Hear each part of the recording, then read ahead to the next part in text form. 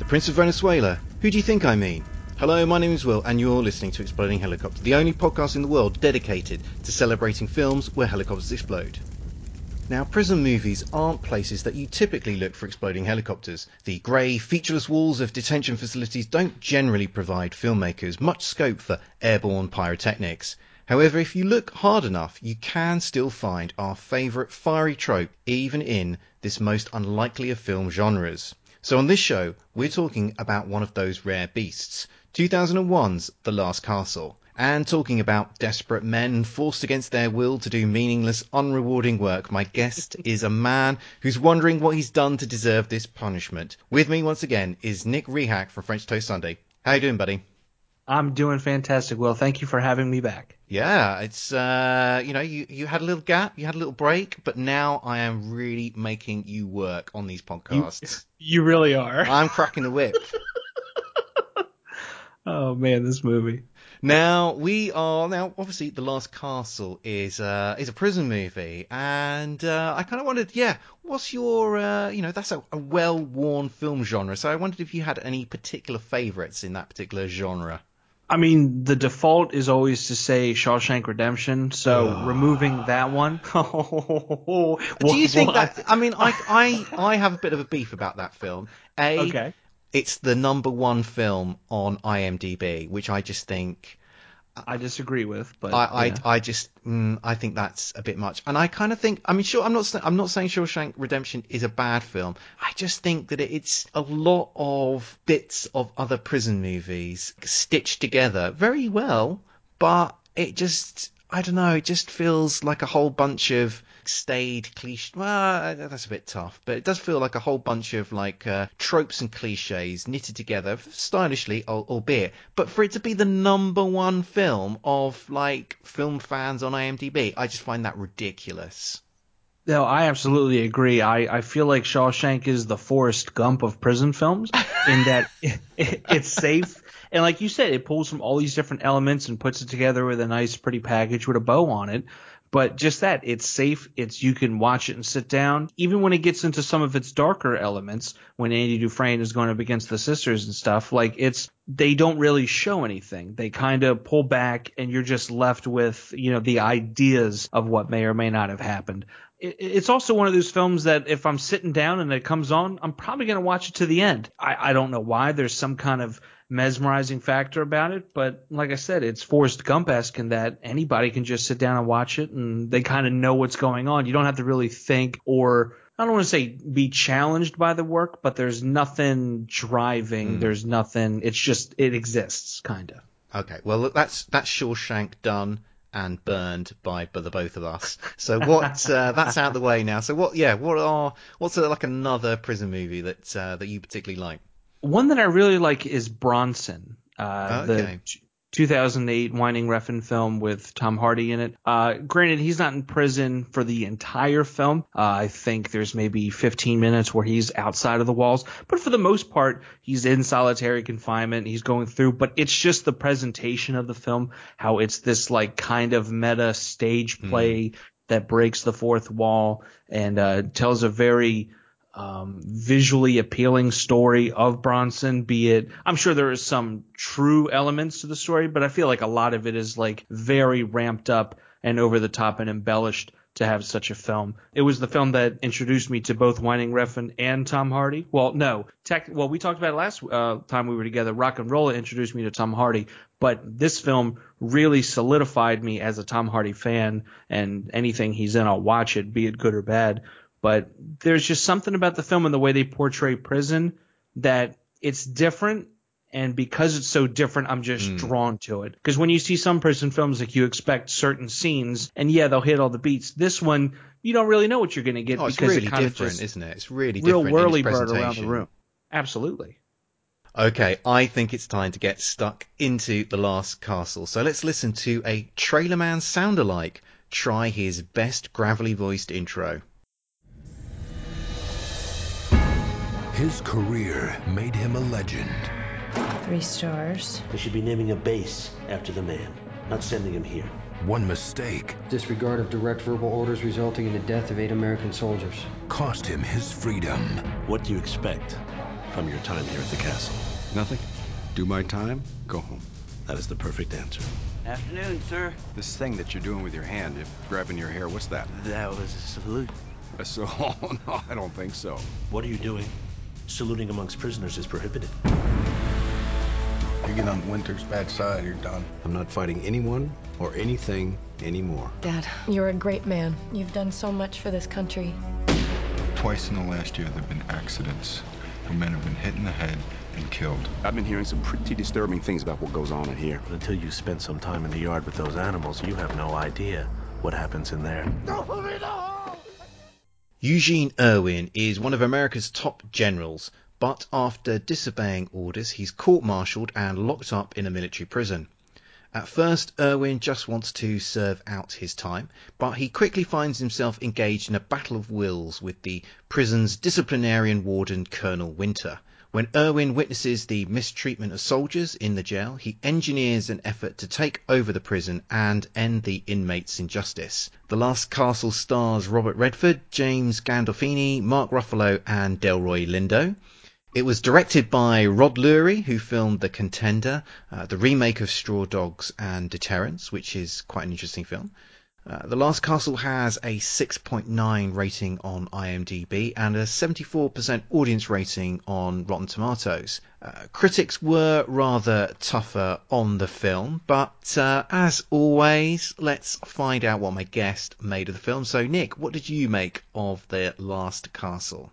I thought it was fine. The performances across the board are solid. Everybody does a really good job with the material that they have. I found a couple problems with it, and at times I didn't find it believable.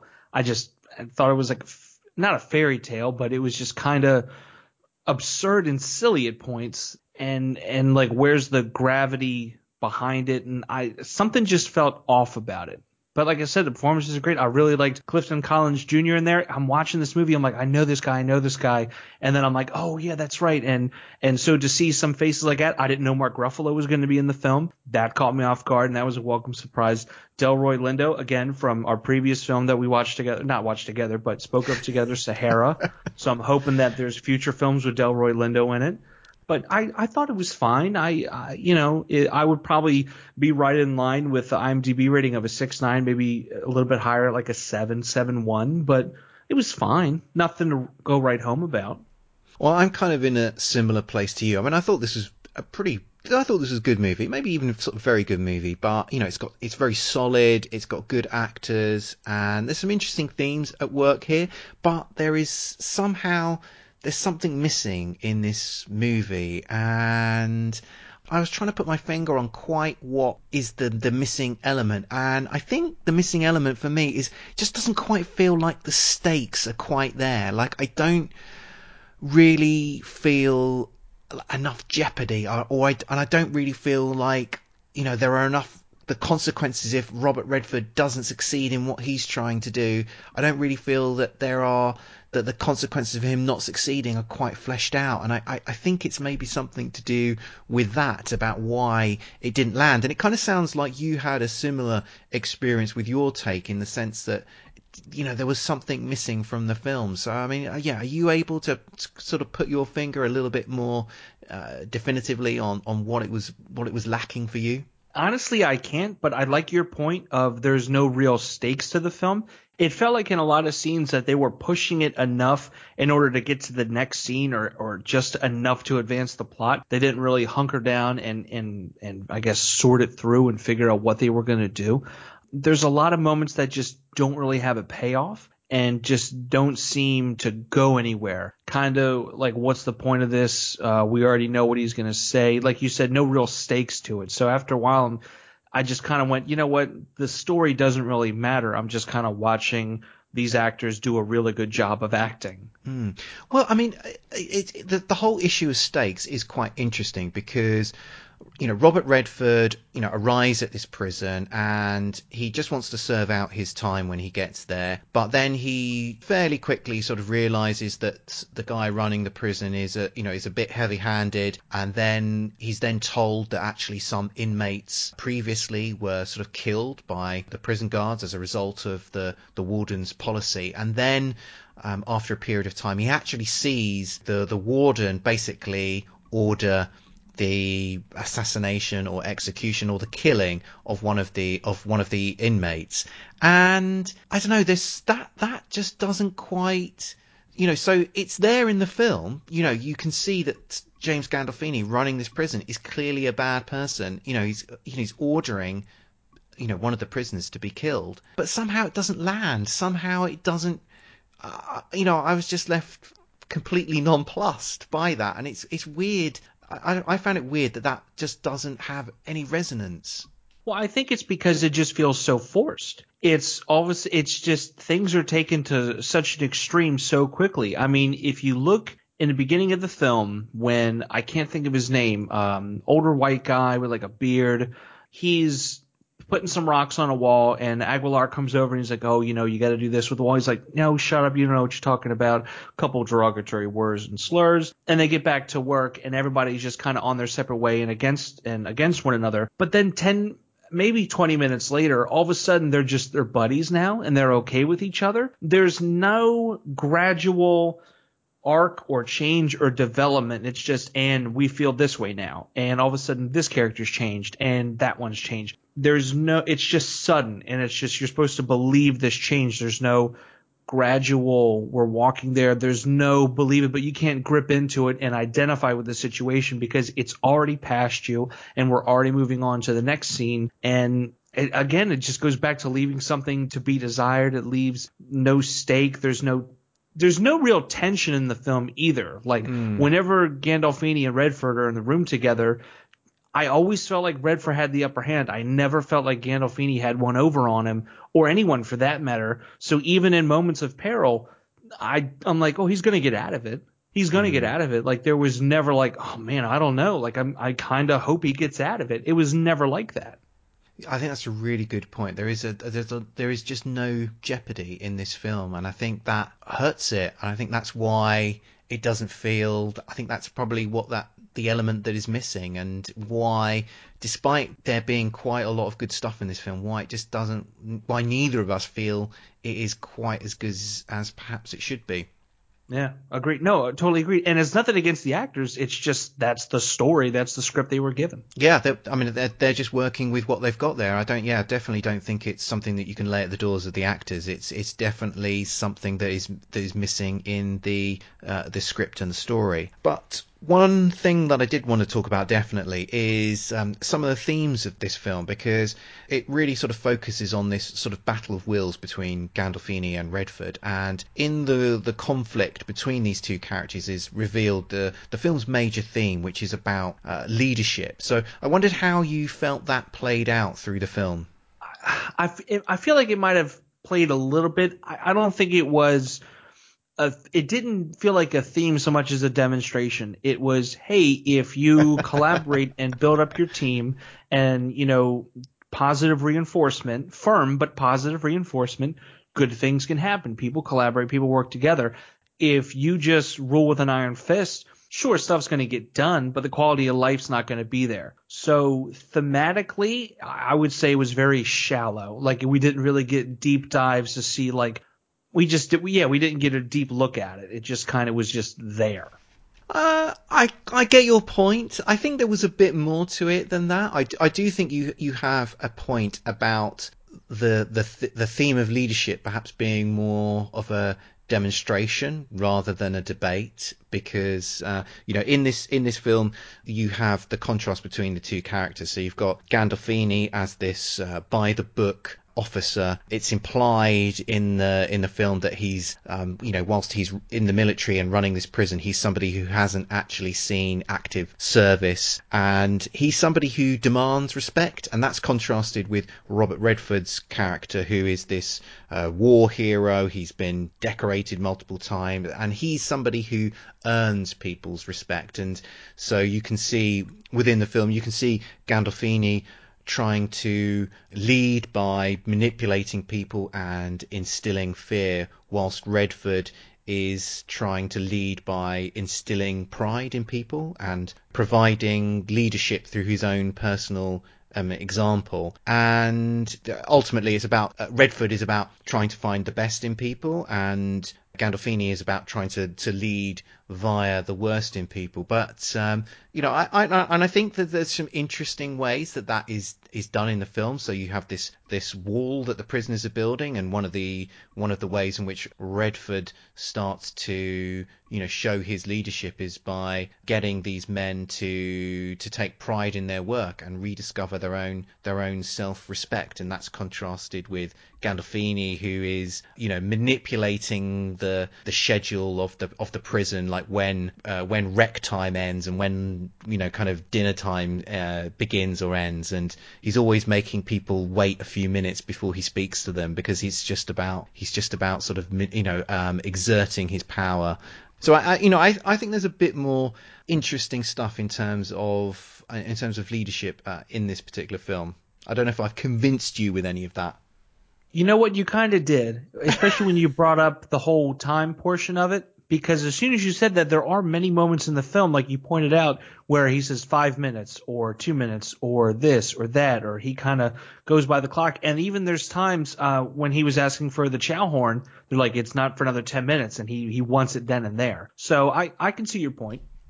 Going back to the point that we were talking about previously, which is about why this film doesn't quite work. And when I was thinking about why it doesn't quite work, I was thinking maybe it's because of your own expectations of this film. So, we've all seen umpteen prison movies where there's some sort of sadistic warden running a prison, a new prisoner comes in and there's a conflict, and somehow the prisoner is able to escape from the prison, or is able to engineer the downfall of the prison warden and secure kind of just treatment for the prisoners.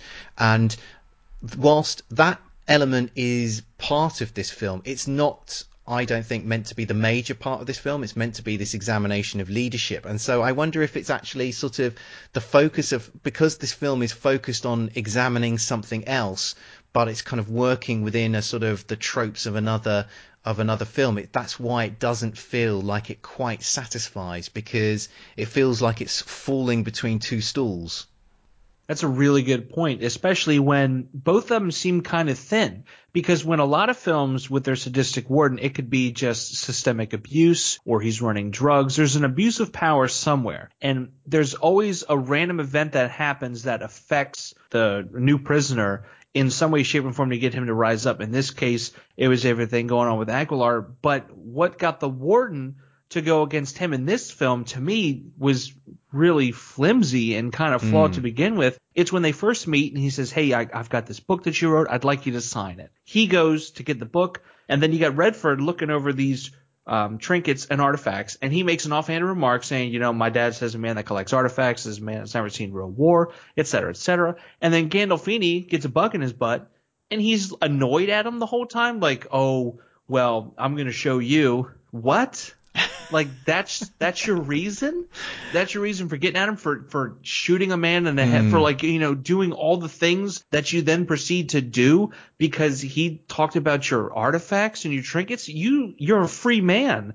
That's not a good enough reward for you, knowing that there's people locked up because of poor decisions they made, and you're able to run a business and live a life outside of the walls, whereas they're stuck with not a lot of rights to them. Like, that just seems really, really thin to me. I think the other half of that is also, why would Robert Redford say something like that? It's a really douchey thing to say. Yeah. Like, it's inexplicable. He may be thinking that in his own mind, and he may believe that, but I just don't think in that moment he would say that, because he's in James Gandolfini's office, and yeah, as an inciting incident between two characters, it doesn't feel like it sort of serious enough to start this conflict of wills. And also, it's just like, why would Redford even say that? It doesn't really that they needed to come up with something better to be the grit in the oyster that starts to cause this, the kind of the fracture in, or the kind of the way that they rub up against each other the wrong way. Absolutely. I mean, granted, he comes off a little cold in the beginning when he's saying, look, we don't have ranks. We're just prisoners here. I don't want to hear or talk about this kind of stuff. And eventually he warms up, becomes the general and the man that he is, and he leads his men to stage an uprising. But for him to say something like that, how old is he? How much experience does he have? He knows a better move. Unless his whole plan from the beginning was to go on there and cause a ruckus, which I highly doubt. I mean, yeah, the chess parables in there. I get it, but like you said, that's a very poor decision, and that's unlikely to happen. And I think, I have a few problems with, characters' motivations in this film, and I have some problems with some of Redford's motivations in this film, because when he arrives in this prison, he says, I just want to do my time, classic prisoner stuff. I just want to keep my head down, do my time, and get out of here.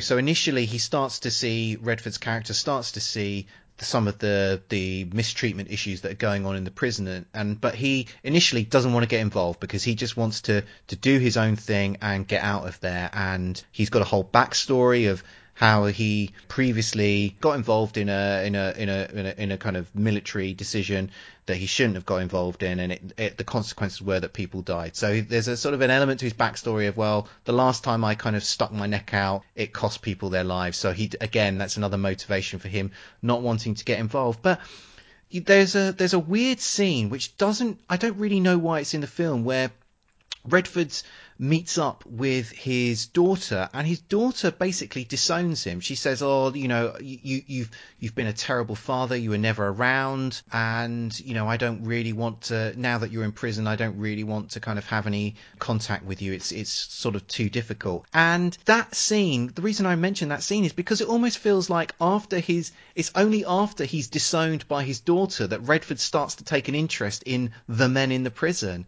And it's like, well, I might as well sort of entertain myself by making myself the leader of these men in the prison. So I that's not a real commendable motivation for Redford. It's almost like he's driven by his own vanity and the kind of a sort of gap in his own personal life.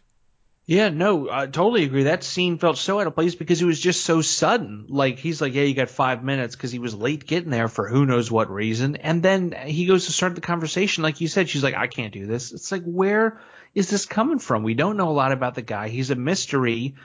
Slowly we find stuff out about him, sure, but even then we don't really find out everything about him that we'd like to know. I mean, there's a scene later on where, and this touches on the vanity, there's a scene later on where he's meeting with Delroy, and he's talking about, he's like, you didn't have to be here. We could have, figured something else out. It's like he wanted to go there. Why?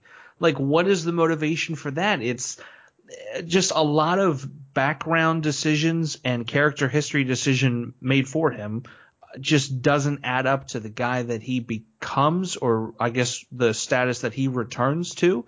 Just a lot of things, now that I really sit and think about it, they just don't make sense. I mean, I just kind of chalked it up to, they're trying to have some type of emotional investment, like, oh, he's doing it for his daughter, or, oh, he's a man of honor and stuff. But now that we kind of sit and really take a look at it, it's like, it just doesn't make any sense. It's just kind of ham-fisted.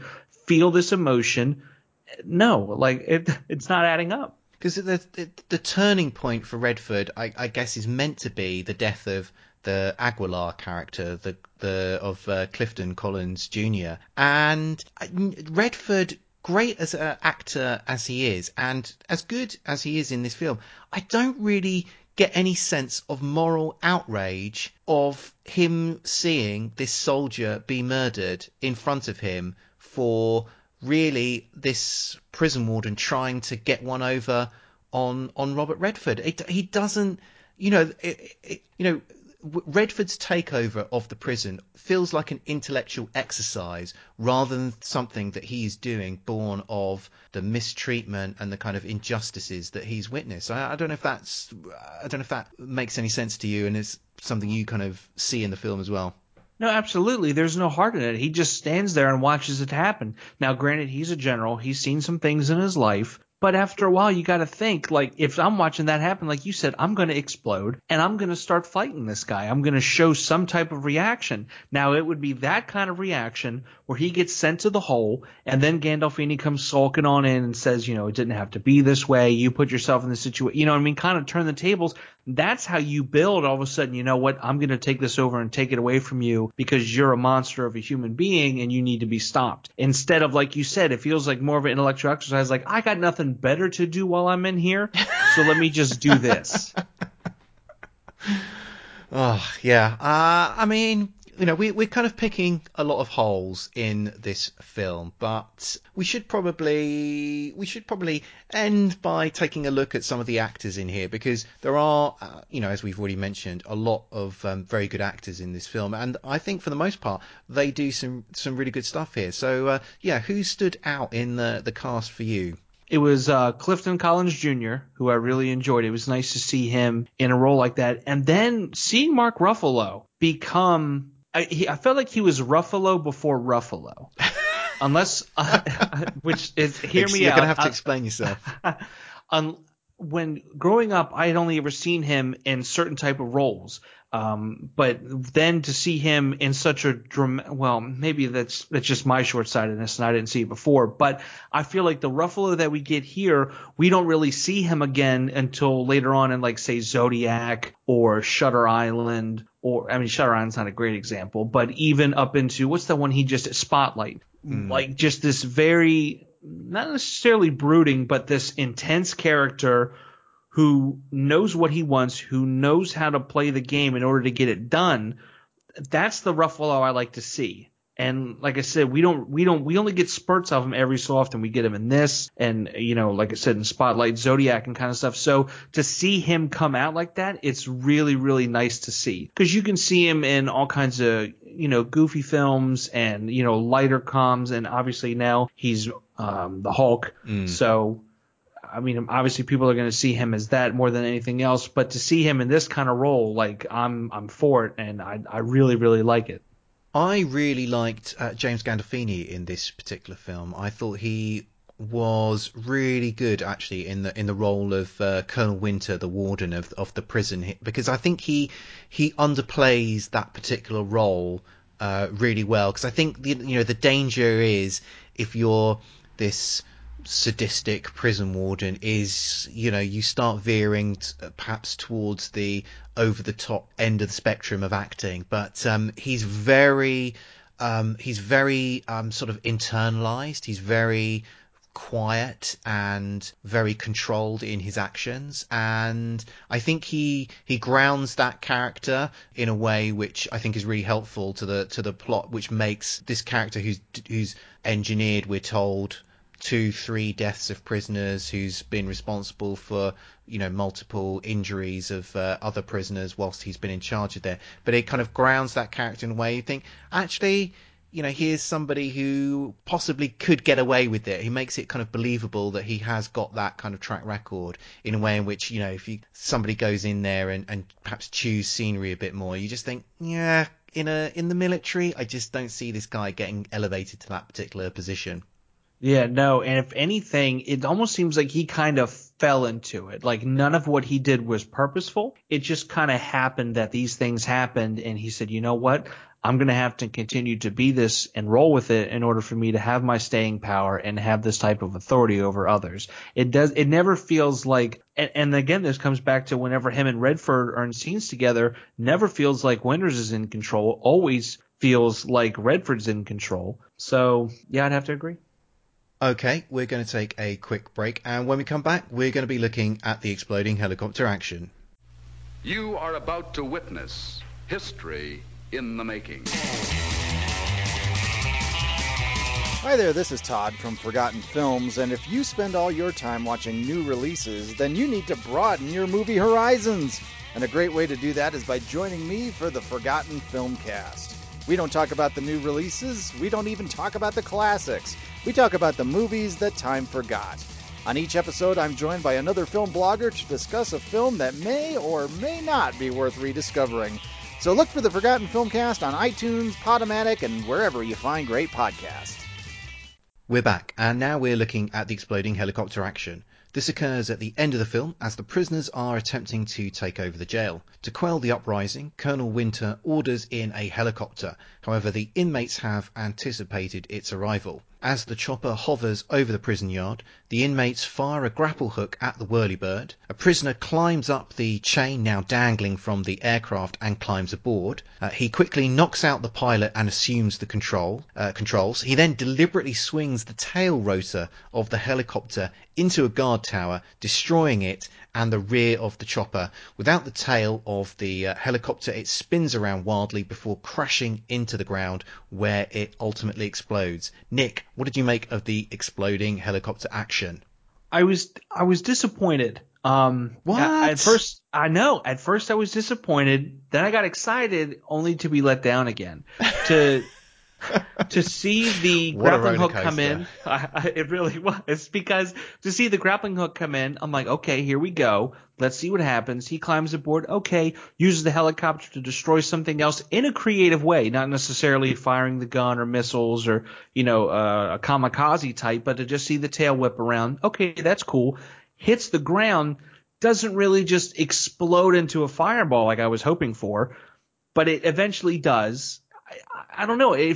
To me, it felt like a very uneven explosion. I guess when I saw the grappling hook, my mind went one way, and when it didn't happen that way, I got a little disappointed. Wow, I mean, you're a tough man to please. I mean, I thought this was a great exploding helicopter. I thought it was marvellously convoluted, with this grapple hook being fired at the helicopter in order for Mark Ruffalo to shin up the chain that is now dangling from it and to climb on board. I mean, as a plan, it did require a lot of things to go right, which, I'm prepared. Too many. I think for any degree of credibility, it was far too many, but I was prepared to go with it because I knew there was going to be an exploding helicopter at the end of it. So I was totally willing on board. And yeah, so you get that kind of convoluted sequence to get Mark Ruffalo on board this helicopter. And then he uses the tail rotors to kill this, the sadistic prison guard who's been shooting all of these guys. Then you get a good scene of Ruffalo at the controls of the helicopter, sort of, I do like those scenes where pilots are wrestling with the controls of a damaged helicopter. And yeah, then it crashes into the ground, rolls over a few times. Ruffalo is rescued by Redford, and then as they're running away, the whole thing explodes in a really massive fireball. I mean, I thought, it's not, you're not just watching. I mean, I've seen an umpteen helicopters be exploded by somebody firing a machine gun at it or firing a bazooka. I mean, this is, as I say, really convoluted, but it's something new. It's something different. I don't know. What more do you? Are you just a sort of Bob Basic exploding helicopter guy? Whoa! I'm not a basic exploding helicopter guy. Come on. I just thought. I guess I expected a bigger explosion. And like I said, I thought it would go one way and it went something else. But rather than be excited that it went a completely different way instead of the standard explosion, I guess I got a little deflated about it.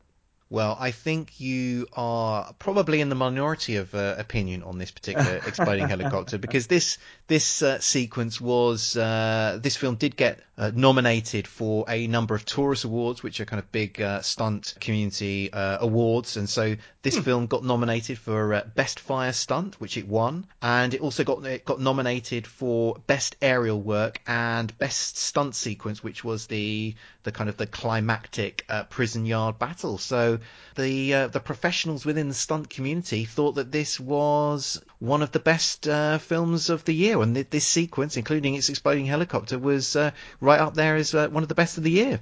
Maybe I need to watch it again, but I still hold firm that it was a little uneven. Whether you liked it or not, you did watch something that was fairly unique, because exploding helicopters don't turn up in many prison movies. Now, I don't know, can you think of another prison movie which features an exploding helicopter, Nick? Off the top of my head, I can't. I'm sure it's something from the 70s, maybe even the 80s, but well, you know nothing. What? Your gran has probably watched this film. Oh, okay, so it's a Steven Seagal film.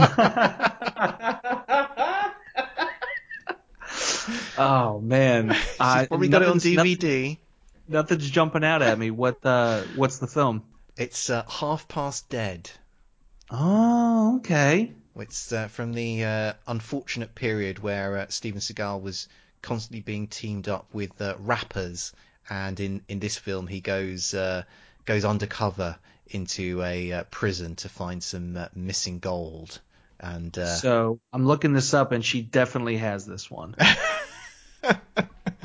Well, if you want to, that's the only other prison movie that I am aware of that features an exploding helicopter. So there are, despite prison movies, they are not places you would look for them, but they do crop up there. But one final thought that I want to leave you with in terms of the exploding helicopter, which I thought was a good bit of interesting bit of trivia, which was that the kind of director of this film was, he'd had this whole sequence with, Ruffalo climbing on board, destroying the guard tower, and then obviously the damaged helicopter crashes to the ground, and the director, Rod Lurie, he kind of thought, oh, you know what, maybe it's a bit too much to have the helicopter explode. Maybe it should just like crash into the yard and the wreckage, it just crashes into the yard and the wreckage is there. But apparently the stunt coordinator on the film, a guy called Mick Rogers, apparently he said, look, audiences would actually be disturbed. They would be distracted from the film if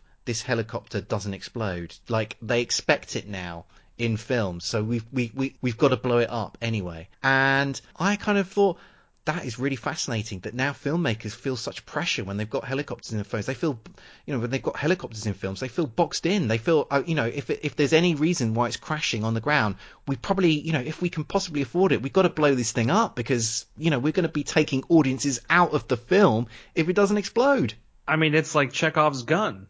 You see the gun, you got to use it. If you see the helicopter falling to the ground, it's got to explode. Amen to that, brother. Right, I think it's time to wrap this show up. Nick, thanks for joining me once again. Do you want to take a moment to pimp out your stuff online?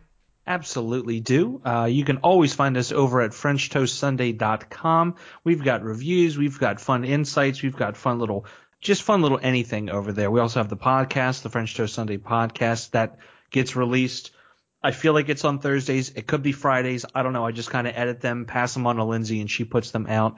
We're all very excited. We're taking just a little bit of break. Then we're going to be jumping back into it after the new year starts. So very excited to look forward to 2019. A lot of new content, a lot of new ideas, and a lot more movies.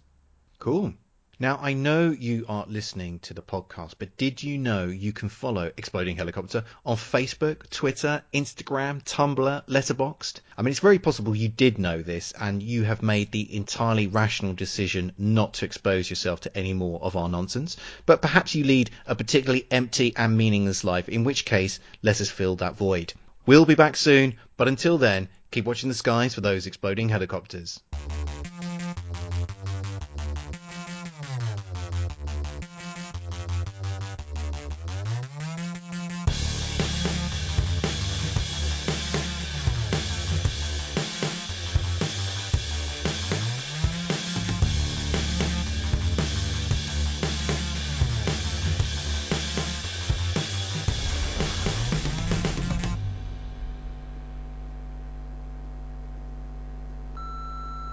This podcast is a proud member of the Lamb Podcasting Network. Find the network at largeassmovieblogs.com.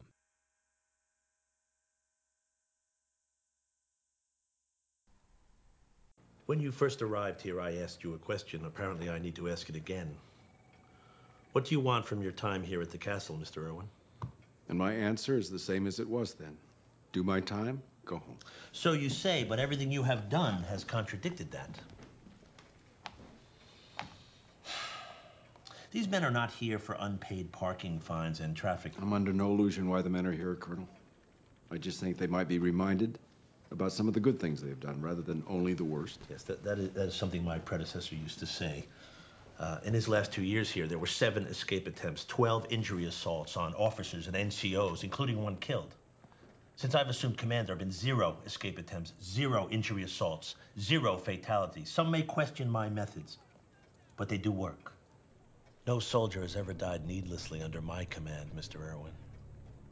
See, I too share the burden of command. You may not think that I've ever set foot on a battlefield, but that's because you have never sat behind this desk. This desk. My men and I are vastly outnumbered. We spend every day behind enemy lines. Because make no mistake about it, Mr. Irwin, they are the enemy. But I don't need to justify myself to you, do I? I don't know. Do you?